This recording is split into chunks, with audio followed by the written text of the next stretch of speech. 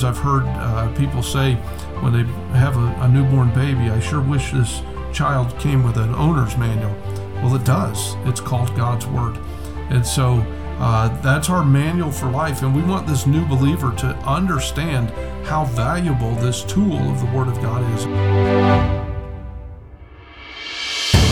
Thank you for joining us for this episode of General Order 4. On today's episode, we're going to be talking about how we can accomplish the 4 goals we started talking about last week.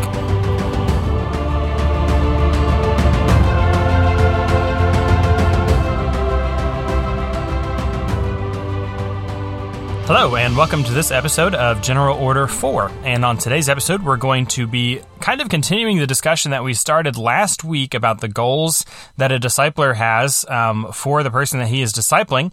But on today's episode, we're going to take it from the other angle, and we're going to look at what the discipler himself needs to do in order to accomplish those 4 goals that we set out last week. And so just to do a brief recap, I'm going to go through those 4 things that we had talked about last week as being the things that we desire to see accomplished in the life of a new believer through the discipleship process. And of course, all of these things happen because God desires them to happen, and He's the one that establishes them in these ways. But here are the 4 things that we want to see accomplished in the person's life. The first thing we talked about was seeing that disciple established in a relationship and fellowship with God. And nothing else worked without that. And then the second thing we looked at was that disciple was established in fellowship with other believers. And then the third one was that they get plugged into the local church. And so those two kind of go hand in hand, but they are getting plugged in with other believers that may not necessarily be in their local church as well in that second part. And then the last goal was that they are established in the ministry itself. The ministry, again, we've talked about many times, that word means to be teaching the Word of God. And so eventually we want that disciple to begin to teach other people. And so if those are the 4 things that we're looking to accomplish, there's a couple of things that we as the disciplers need to do in order to accomplish that. And so we're going to get into that in just one second, and I'm really looking forward to that. I'm joined, as usual, by Pastor Brian Stewart today. Good day. And we are excited about the topic at hand, and so we're just going to go ahead and dive right into it. So there are 4 things that a discipler needs to do in order to accomplish those 4 goals that we talked about last week. And so the first thing is somewhat, it may seem obvious to you as the listener, but I don't think that we give enough attention to this one point here, and that is that we have to understand clearly the foundational things.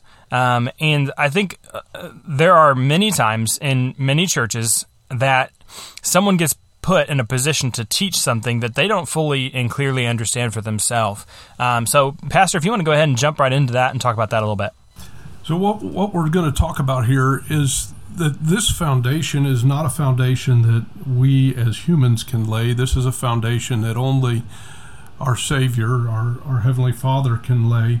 And so this foundation that is needed in this young disciple's life, this brand new believer in Jesus Christ, they need this foundational truth. And we're going to talk about in the first lesson is about salvation. We're not going to just talk about salvation in general terms. We're not going to give a theological, necessarily, dissertation on salvation, although there's going to be a lot of theological truths that are revealed to them. They're not even really going to pick up on that at first. The first thing we want to make sure that happens, and make sure that we as a discipler understand that our job is, or our role is to see them established in this relationship with their Heavenly Father. They understand the fact that He is their Father, and that this new believer is a child of God. And there are some real seminal truths that salvation brings to this person that we want to make sure that we don't just skim over it in a 10-minute or 20, 30-minute lesson or something like that. We want to take our time and make sure that this foundational truth is established in their heart. They understand this new relationship with God, what it means, that the element of separation comes in this lesson, the element of the fact that they're a part of God's family now. They used to be a part of the devil's family. Now they're going to be a part of God's family.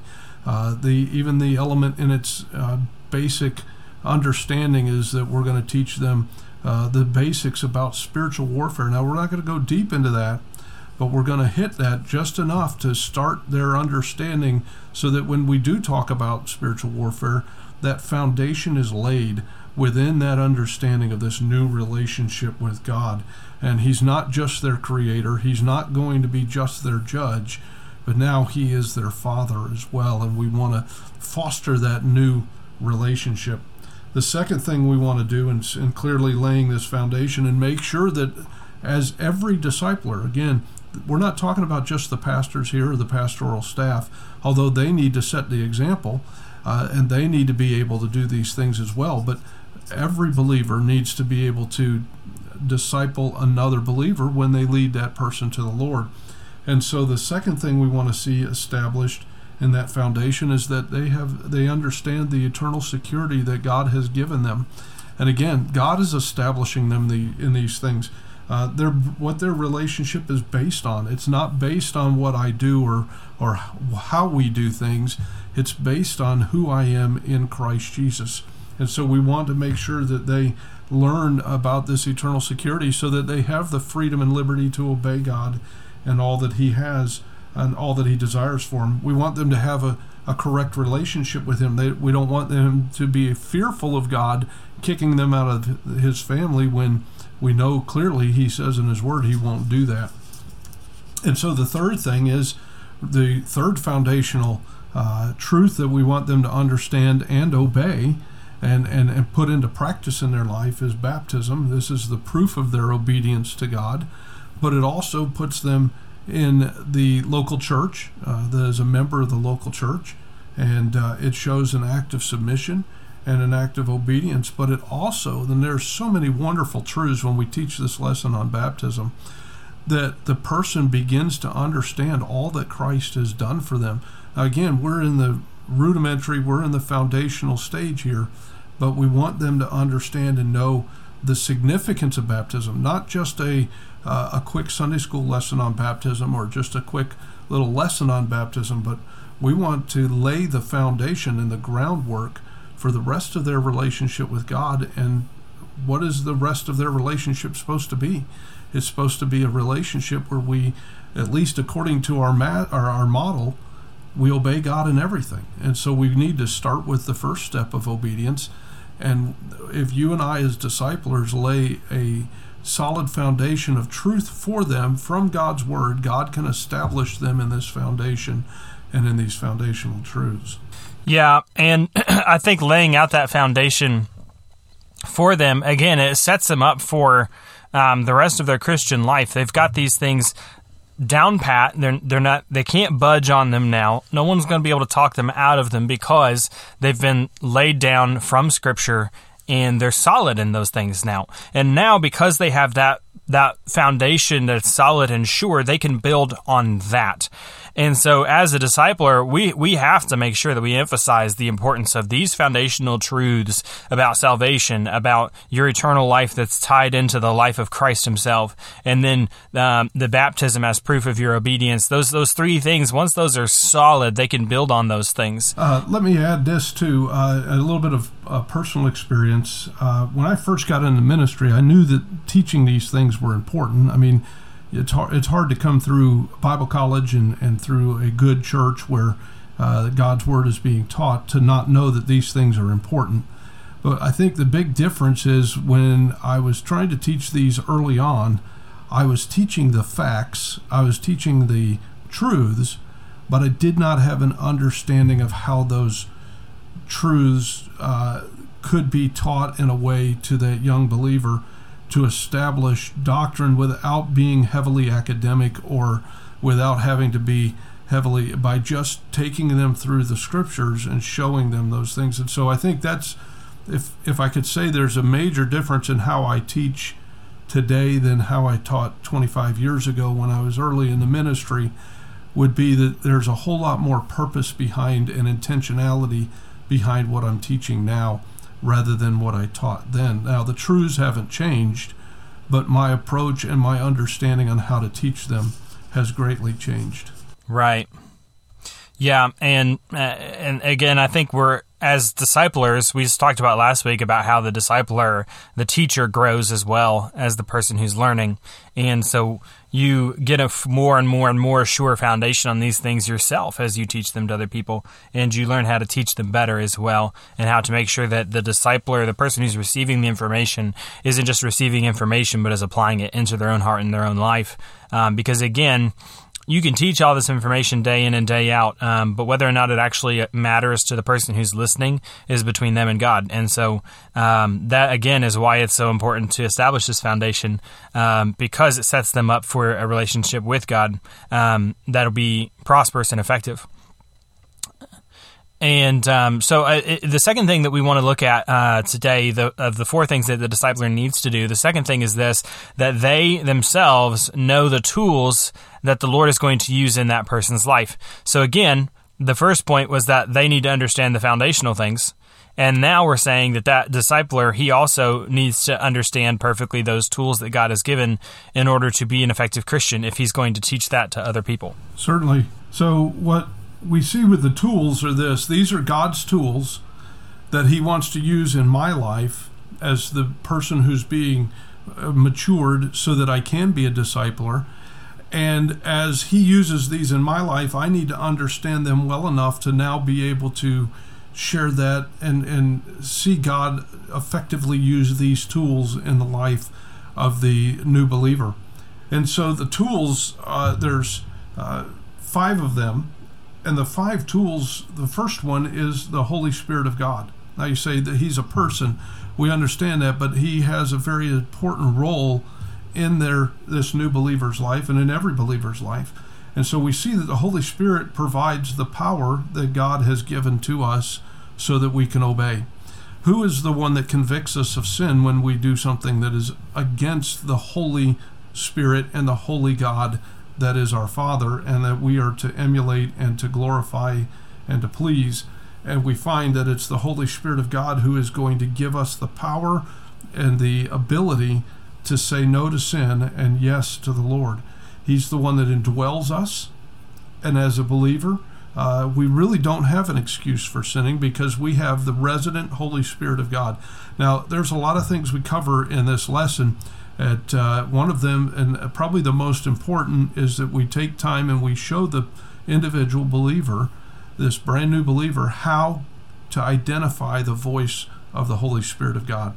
And that's probably the most significant part of this whole lesson. Now, obviously, all Bible truth is significant, but that one, as far as this new believer, we want to make sure within the first month or so, month and a half, that this new believer is tuning their ear into the Holy Spirit of God, and that they're learning how to do that. And we teach that in a very practical way. But if we don't understand that, and we are not able to discern the voice of the Holy Spirit, because admit it, in our heads, in our minds, there's a lot of voices. There's our flesh, there's the world and its philosophies, there's even Satan or his emissaries that are his workers and his servants that are going to try and communicate with us and almost try and interrupt us and show us what might look good, but is not what God has for us. And so we want this young believer, and our desire and our goal is that very early on that they have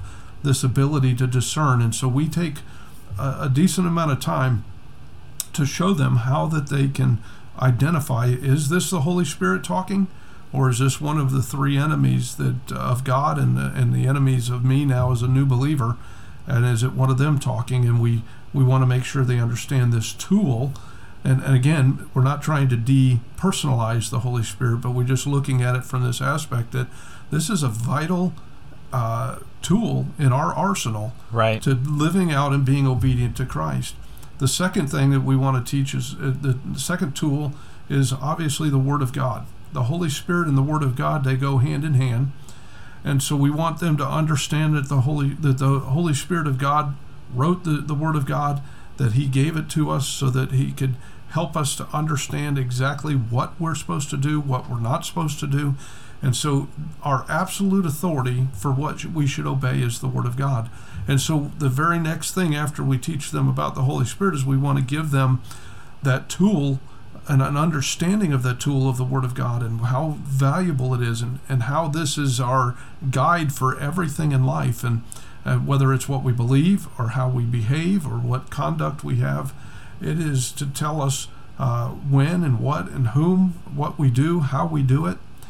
This is really our manual, God's manual to us on how to live life. A lot of times I've heard people say when they have a newborn baby, I sure wish this child came with an owner's manual. Well, it does. It's called God's Word.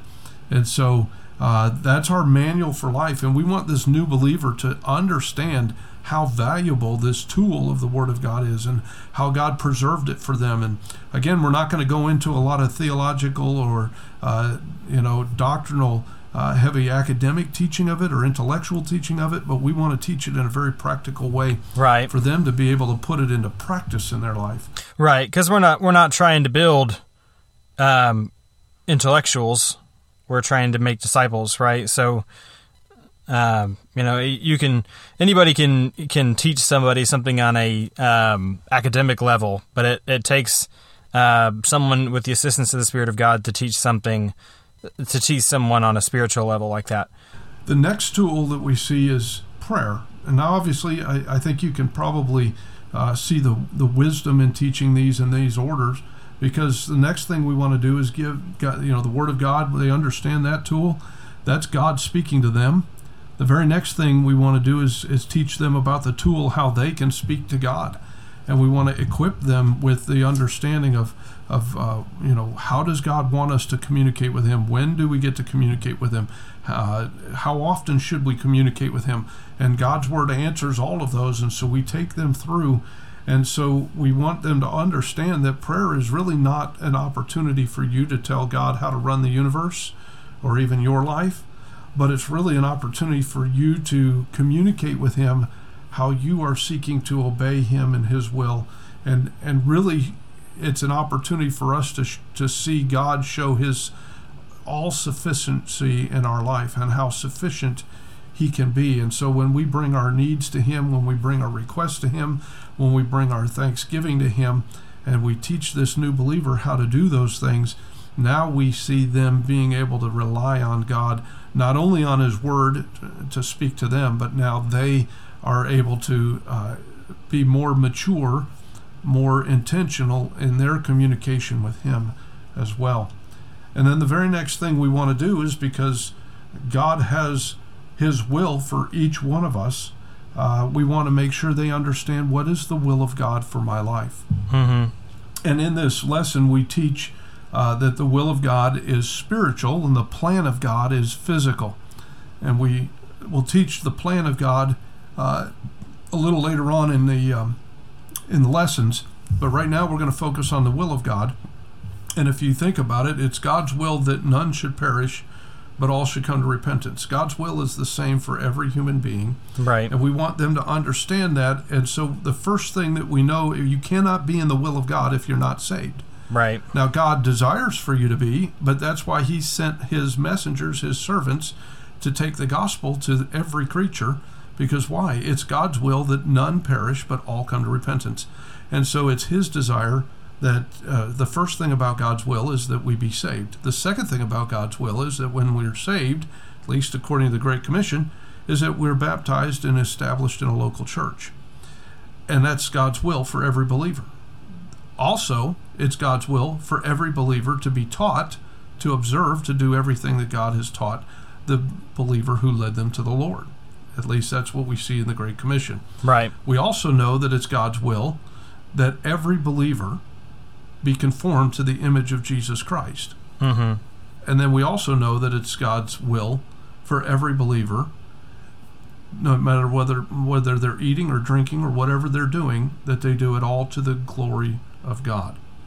And so when we understand God's will in these five, we also know it's God's will that we be thankful and other things as well. But these are five things as it relates to the work of the ministry, to the Great Commission specifically, that God's will for every believer. So the nice thing is I can meet this new believer and I can be talking to them and I can say, okay, I know you give a testimony of salvation and there's evidence that you desire the sincere milk or the nutrition of the Word of God.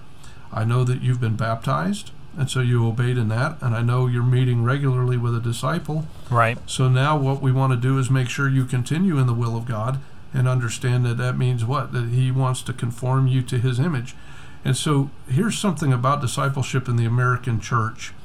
We have watered it down to basically, if you're saved, you're a disciple. Right. But there is, in Scripture, there is a great difference between a believer in Jesus Christ and somebody who was a follower of Him. Right. Remember Jesus, when He called the disciples, He said, follow me. Mm-hmm. He didn't say, trust me. He said, follow me. Right. In order to follow Him, you have to trust Him in order to follow Him.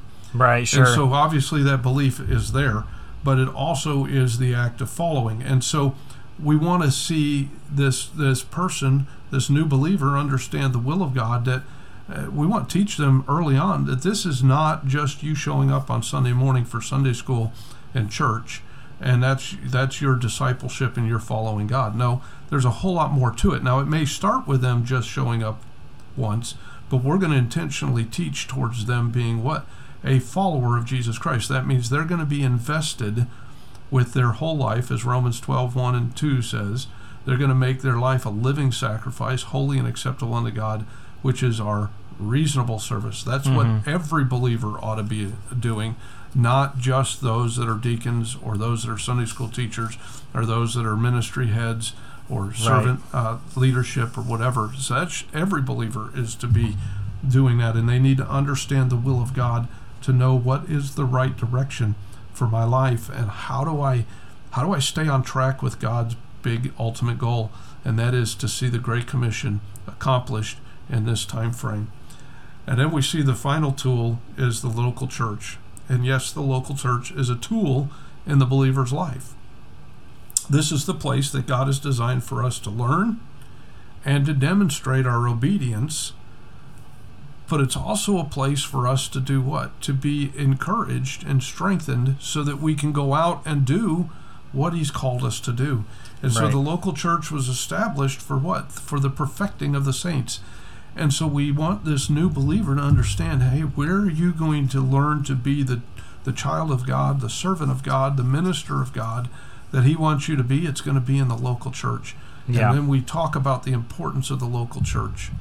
And so, Simeon, let me turn the tables on you for just a moment, because I've taken you through these lessons as we teach them here. And would you kind of just speak to your experience as to what is different about how the approach and understanding these things, rather than just teaching them as if we were like a college professor teaching these things in a doctrine class or something?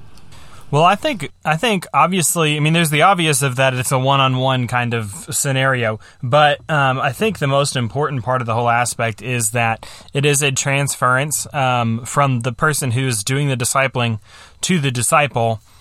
This is what God has done in my life. This is how God has worked in my life.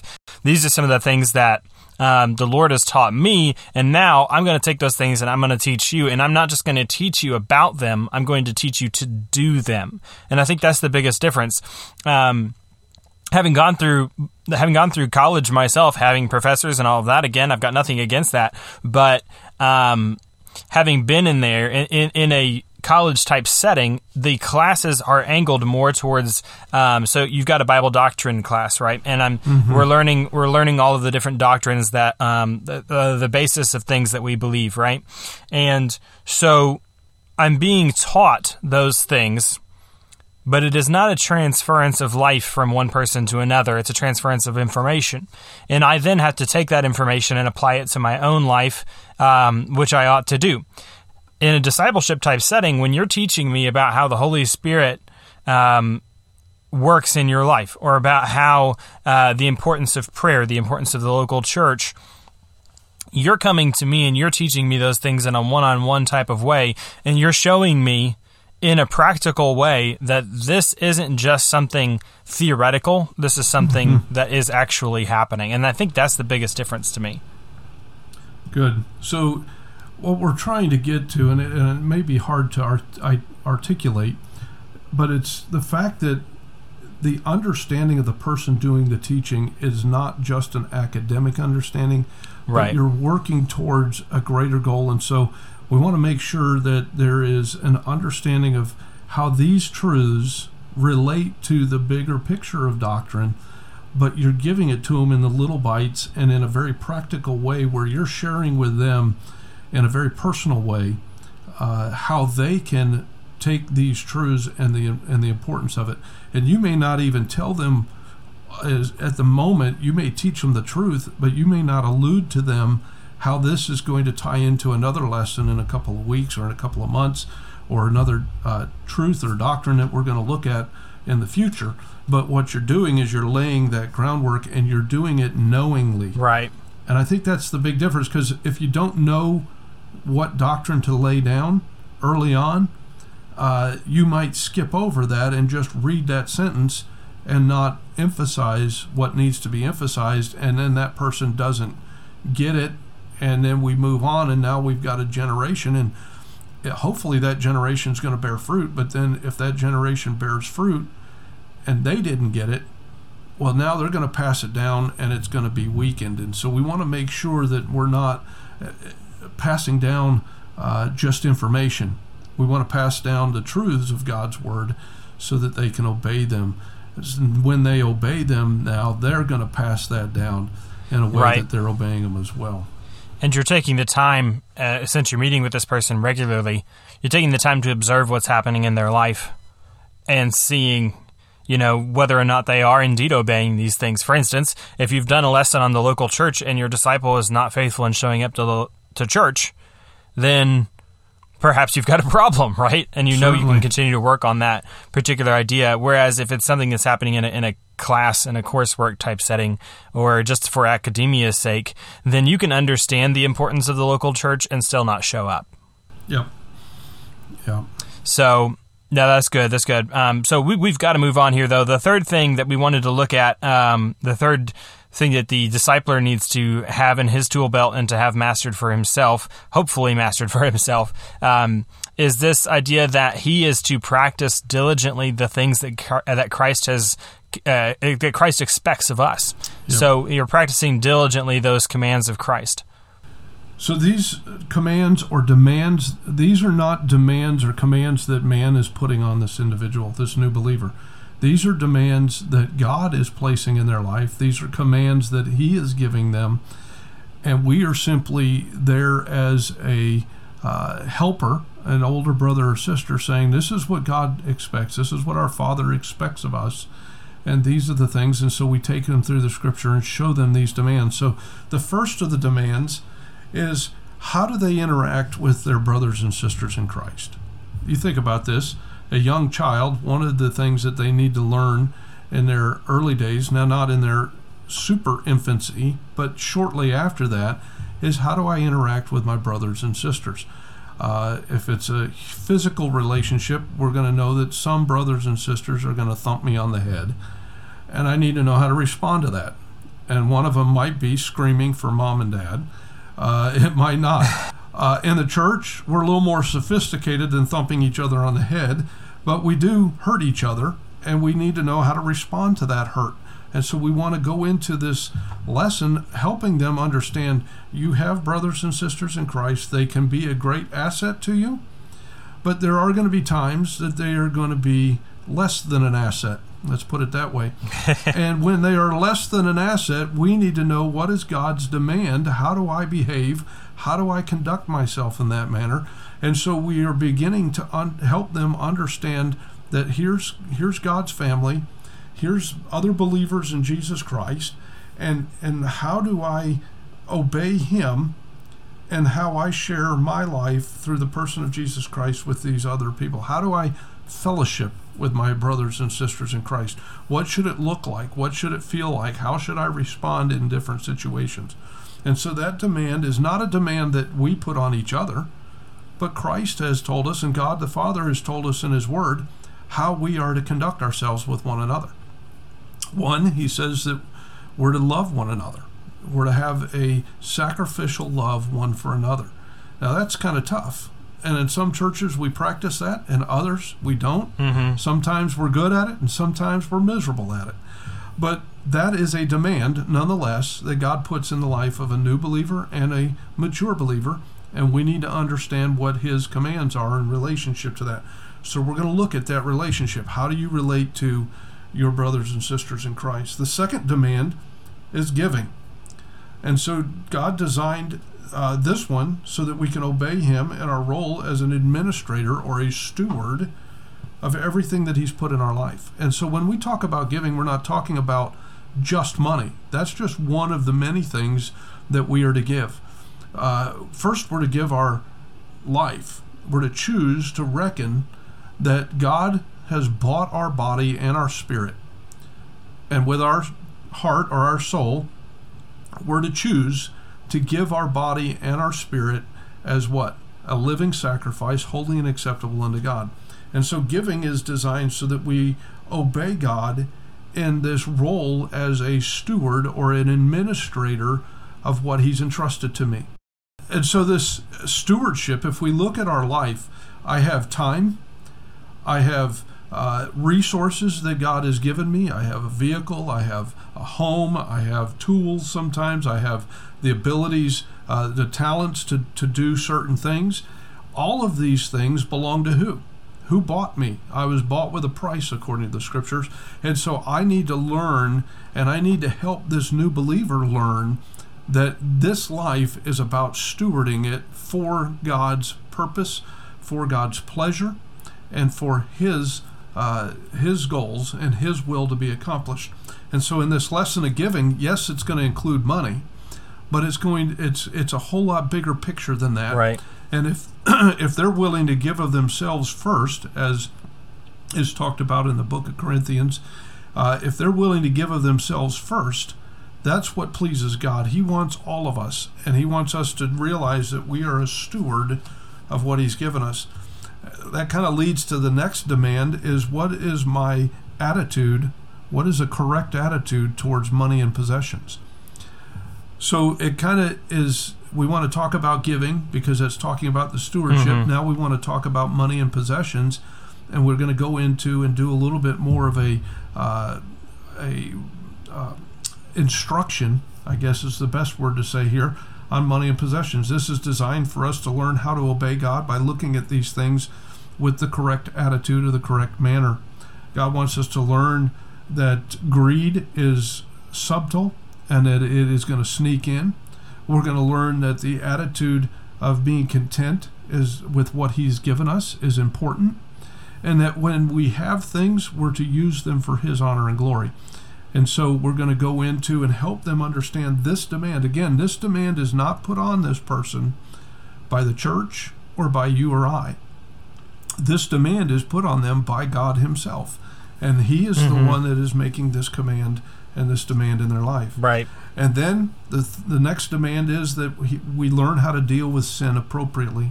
This is designed to help us experience the victory over the things that do not let us obey God in everything.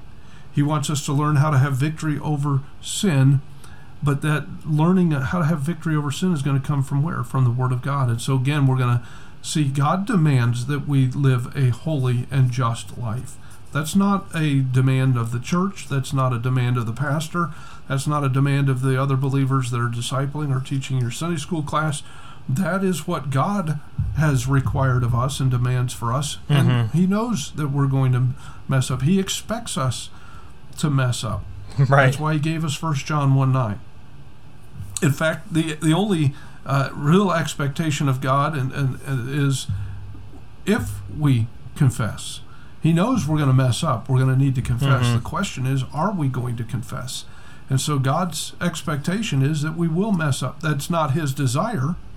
His desire is that we obey like Jesus Christ did in everything. And so his desire for my life is that I obey him in everything, but his expectation is a realistic expectation that as long as I have my flesh, and what we see in the testimony of the Apostle Paul, right, is we're going to do things that we don't want to do and that we shouldn't do. And so God has given us a way to get that relationship, that fellowship restored to where it ought to be. The relationship never changes. It's always father-son or Right. father-child. But the fellowship can be changed, and that's what we need to learn and help them to understand when we talk about this demand that God puts in their life on how to deal with sin. It's not a choice for me to choose to deal with sin. In fact, he gives me a crown, the martyr's crown, if I resist temptation and I don't give in to temptation. He gives me the martyr's crown. And why would that be the martyr's crown? Because in order for me to resist temptation, I have to do what? I have to die to myself. Mm-hmm. And he actually tells us if we are resisting temptation and we're successful in that, and we obey him in this demand, then he's actually going to give us a crown for that. I think that's pretty cool. Yeah. The next demand is liberty in Christ. And the demand here is that we what? That we live in the liberty that he's provided us. But I don't want to teach them about the liberty until I've taught them and God has established them in what? In their ability to handle sin. Mm-hmm. Because we're not to use our liberty for an occasion for the flesh. And so this is designed to help us obey God with all of our freedom in our Christian life. And to when to use it, when not to use it, when will it be a stumbling block, we're going to go into greatly understanding that. And so we want to make sure that the discipler understands the importance of these things so that they can clearly pass this obedience and this life on to the person they're discipling. And then the last two are these. There's my boss in my workplace. And God puts demands on us when it comes to our boss and our workplace. We're to give 8 hours work for 8 hours pay. We are not to steal from our boss. And he goes into different things, and we want to make sure that we what? That we give this new disciple the opportunity to understand how to obey God by seeing our job as an area of ministry. Right. He tells us we're to serve our masters as we are serving Christ. And so he goes into great depth in helping us to understand this God's demand in regard to my work life. And if you're working a full-time job, about 1/3 of your life is going to be spent at work. And so at least your adult life, that is. And so that's a significant area of your life that God wants and has demands on, and he wants us to understand and know how to do that. And then the last one on the demands is simply this: what is God's demands in my life regarding the lost world? Mm-hmm. And this is designed to teach this new believer a vast mission field where they can obey God in the matter of fulfilling the Great Commission. Right. And how we are to see the lost world. How am I supposed to interact with the lost world? How am I supposed to, what am I supposed to do in the areas of witnessing, and how do I go about that? And so how do I deal with the lost world? God has demands in our life now as his children on how we deal with those stranger danger out there, so to speak. If you're thinking about a young child, parents teach their kids on how to deal with what? Those people out there they don't know. And so God has those demands for us as well. And he wants us to have a heart to see them saved, but there's also things that he wants us to interact with, and there's other things he doesn't want us to interact. And so we go into that in that lesson on God's demands in our life. Yeah, that's really good, and it is so important too. As I'm looking over these different things, especially those last two, I think those get completely missed. We talk to people a lot about witnessing, mm-hmm. but how are they supposed to be a witness if they aren't giving it their all at work? How are they supposed to be a witness to their boss, to their coworkers, if they're not doing 8 hours work for 8 hours pay, right? If they don't have an understanding of work, how do they be a witness to the lost world around them when they've completely unplugged themselves from anything that has to do with the world? Yeah. I know you personally, you work as a chaplain in the fire department, yeah. and you've got yourself plugged in a secular environment that is not church.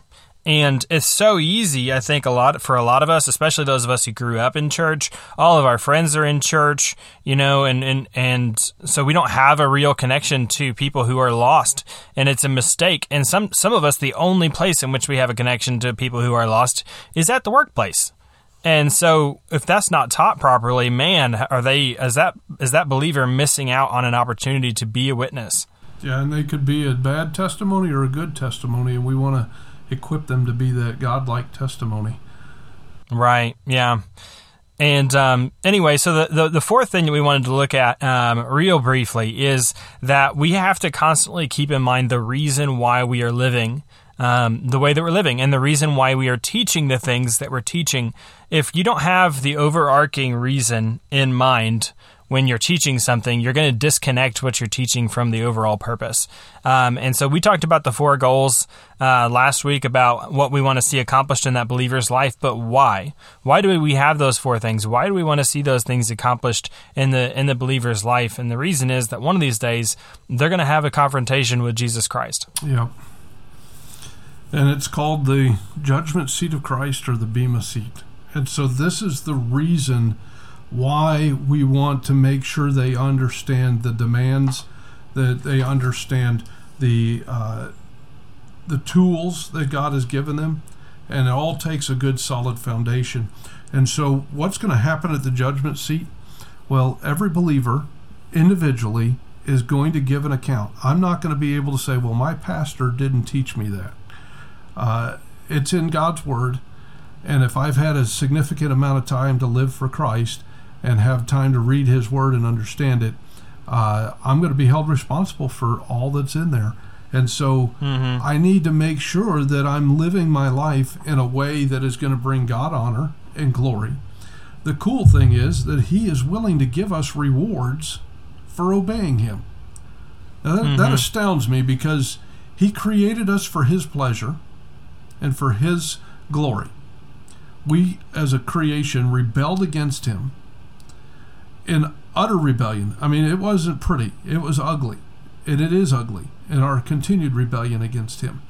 And yet He loved us so much as a creation and desires so much to get pleasure from our life and get glory from our life that He sent His only begotten Son to take our place in all of our rebellion and all of our sin, to die on the cross for our sins, so that we could be reconciled to Him. And then when we're reconciled, He doesn't just let us exist in His presence, but He wants us to be His own children. He wants to guide us and direct us and have fellowship with us. And then He wants us to glorify Him in this life and be His His ambassador to this world. And then He says in the end, I'm going to reward you for doing what I've asked you to do. And that judgment seat of Christ, it can be either we can either look forward to it with great anticipation, or we can look forward to it with great dread, because we're not prepared for that day. And so we want to take a young believer in his first year or so, or her first year or so, and help them understand all of these things that God is wanting to do and desiring to do in and through them, and establish them in this foundation so that they understand and they know what is the strong motive that helps us to want to obey God, is that He will reward obedience on this day. Right. Now we know unbelievers are going to face a judgment of their sin, and that's the great white throne judgment.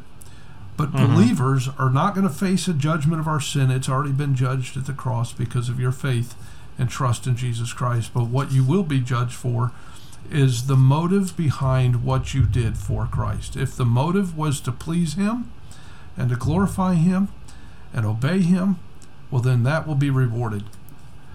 The others will be rewarded, but it'll be rewarded with wood, hay, and stubble. And the test is going to be fire.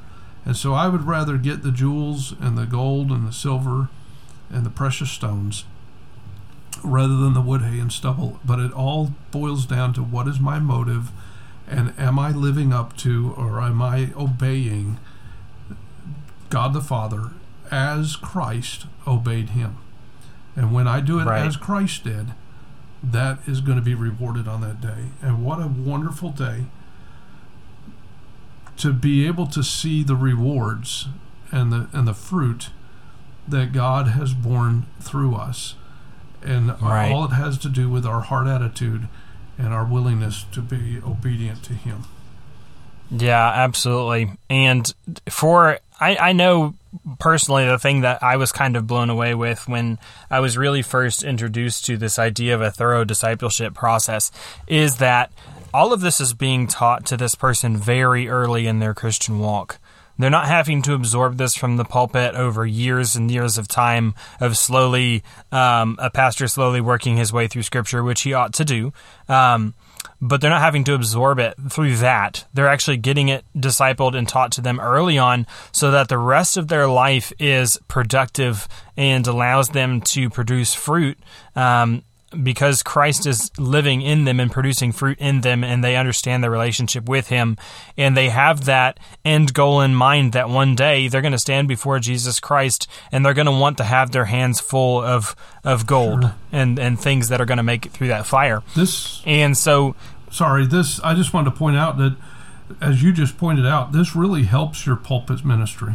Because now the people that are sitting before you, you know that if they are saved for a year or more and they've been discipled, they've already been taught these basic things. You don't have to go into a long description of that for the most part, because you have people that understand these things. So it allows you to go deeper in other areas without having to review everything all the time. You can say a short statement or a couple of sentences and bring everybody up to where you're at in that message or in that passage, and then go into the depth of it. And it aids my pulpit ministry by giving me more believers that are knowledgeable. We always are going to have some young believers in there, but I don't have to worry about them too much because I have an intentional plan, and they are getting the gospel. They are getting the truths of the Word of God. And so it really aids the pulpit ministry and the Sunday school ministry as well. Sure. Yeah, and I don't know, I think some people are afraid, as weird as this sounds, I think some people are afraid to teach these things because they're afraid that if they don't teach them just so, then they're going to mess somebody up for life, you know? And I don't think that we ought to, first of all, Christians are not supposed to live in fear anyway. But I don't think that we need to live like that we're afraid that we're going to mess somebody up or mess something up, because, you know, as long as we're trying to teach somebody truth and you're teaching them the things that are from Scripture, sure, you're going to adjust how you do that. You're going to change how you do that. You're going to hopefully perfect how you do that as you do it. But they have got to be taught these things. And in order for them to be taught these things, you as the discipler have to understand those things, and that's why we spent the first two points talking about how you yourself have to have an understanding of those foundational things, and you yourself have to have an understanding of the tools that Christ has given you to live the Christian life. And so it's so important. Let me add this, Simeon, if I can. I want to encourage our listeners to not be afraid like you were just doing, but let us remember whose words are these? Right. Whose leadership are we under? We're under the capable leadership of our Heavenly Father, His Son through His Holy Spirit. And if your motive is pure and your desire is obedience, He will lead you and give you the words to say. He will give you those things. Now, that doesn't mean that you can just not do proper diligence and not learn and not be instructed. You need the instruction. You need to be taught these things so that you can teach them to others. But then when you're teaching them, obviously, when I first started teaching these nearly 20 years ago, I didn't teach them as thoroughly with as much understanding as I do today. Sure. But God is able to take our weaknesses, and that's where He thrives, in our weaknesses. Mm-hmm. And so as long as our motive is pure, our goal is obedience, and we have submitted ourselves to the teaching of His words first, then we can share these with others and be confident that the things that He's going to bring to our mind and the things that He's going to emphasize with us, that's what that person needs. And He has a way of knowing when we're young, how that the person we're dealing with is younger. And so that person is not going to need us to maybe give it to them as thoroughly as we could 5 years from now. Sure. So let's just trust the Lord. We're going to trust Him with everything. It's not our own understanding. It's not our own ability. But that doesn't mean that we're going to just ignore everything and just go willy-nilly and whatever comes to mind is what we're going to say either. We want to be intentional and obedient to him. Right. No, I think that's really good, and I think that's where we're going to have to wrap up for today. And I hope that you'll stay tuned. I hope that you'll join with us next week. We're taking all of this somewhere, and so I hope that you'll join us again next week. Thank you again for listening. If you have any questions or comments, please reach out to us. You can do that. I'll give you the information in the sting. You can leave a comment. Most podcast platforms give you a way to leave a comment on that, and we would be happy to get back with you on that, and that helps us out as well, and review and all of that. So again, thank you so much for listening, and we'll look forward to speaking to you again next week. God bless. Thank you for joining us for this episode of General Order 4. On next week's episode, we're going to be talking about how all of this accomplishes unity in the church. If you have any questions or comments, you can reach out to us by email at generalorder4@gmail.com or on Twitter @generalorder4. Please like, share, comment, and subscribe.